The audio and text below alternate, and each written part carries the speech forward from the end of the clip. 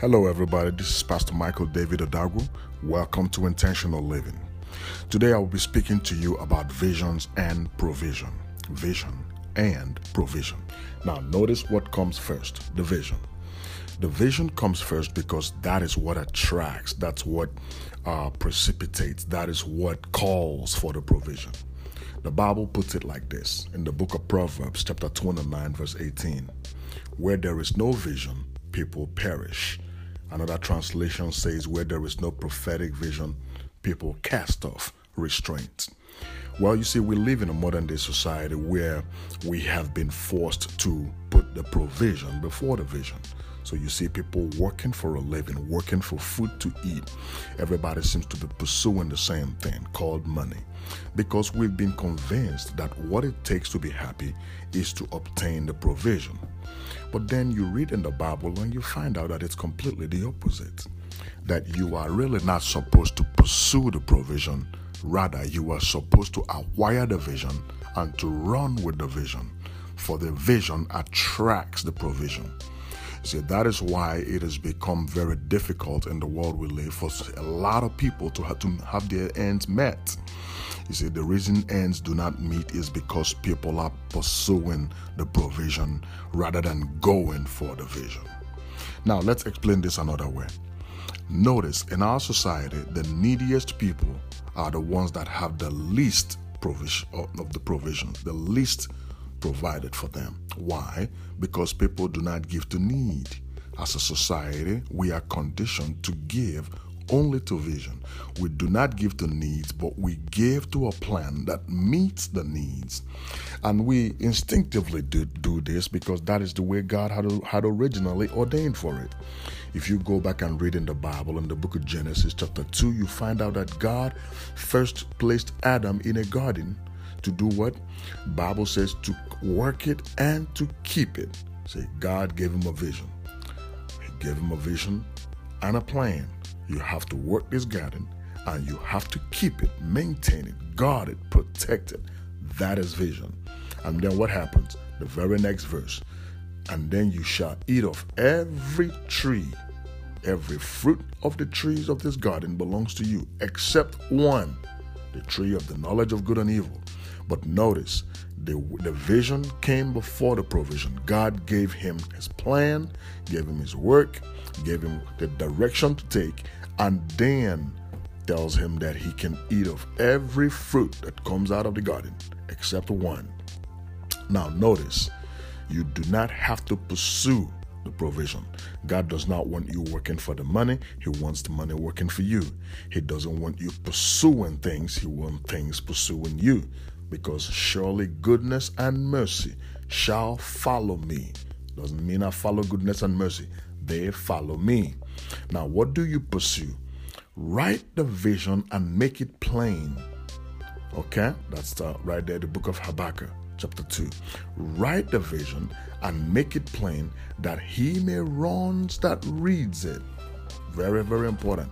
You're supposed to write the vision and make it plain. In other words, don't make it complicated. See, God's plan for your life is not complicated. Whatever he has called you to do, there is more than enough provision to accomplish it. Now, the problem is that either you are doing something different, in which case God is not obligated, because God is not obligated to fund where he is not the focus. Or you may be already carrying out a vision, but you have made it so complicated that even you do not understand it. Now, much less somebody else. Notice, like I said before, as humans, we do not give to needs, we give to vision. When we see a person that has a game plan, a person with a well-defined direction, a person that has a clear plan, we are drawn to that type of person. We give to that type of person. Why? Because we've already been pre-programmed to supply somebody that has a vision. If you read back again in the book of Ezra, you realize that when time came for them to go back and rebuild the temple of God in Jerusalem, now these were the exiled Jews. They were about to go back and rebuild the temple in Jerusalem. Notice, it was those of them that had the vision to do this work that were supported subsequently by the provision that is needed to get it accomplished. They were adequately supplied with silver, gold, timber, and everything that is needed to get the work done. What are we saying here? I am saying that rather than pursuing the provision, okay, it's time for you and I to go back and recapture the vision, acquire the vision. What is God's plan and purpose for my life? And then run with the vision, okay? 120%. Give it all you've got. There should be no alternatives, no plan B. Run fully with the vision and watch the provisions you need come after you and overtake you according to the plan of God. That is how it has always been done in the Bible. That is how it is now in the 21st century. And that is how it will always be, because it is the way God has ordained it. Provisions for the vision. So not anymore, give us our daily bread first. No, it is our Father who art in heaven, hallowed be thy name. Thy kingdom come. Notice the vision. God's kingdom comes.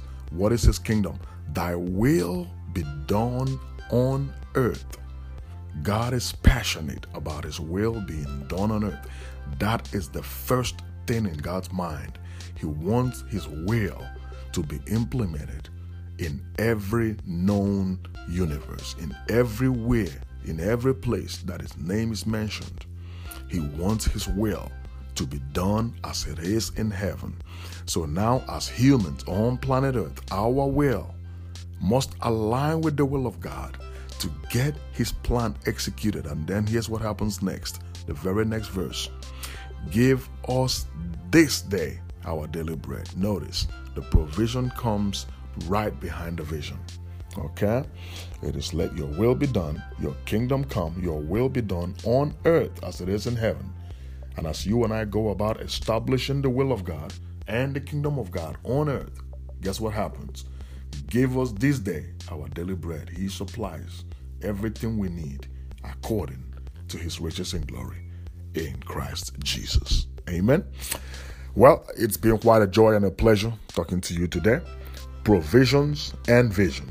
Today, my prayer is that you will locate the vision of God for your life and put it to work, and watch the provisions follow you in Jesus' name. Go ahead and make it a great day. Feel free to share this message, and I will be back again tomorrow to speak to you on this part of the dial, Intentional Living by Michael David Adagwu. God bless you.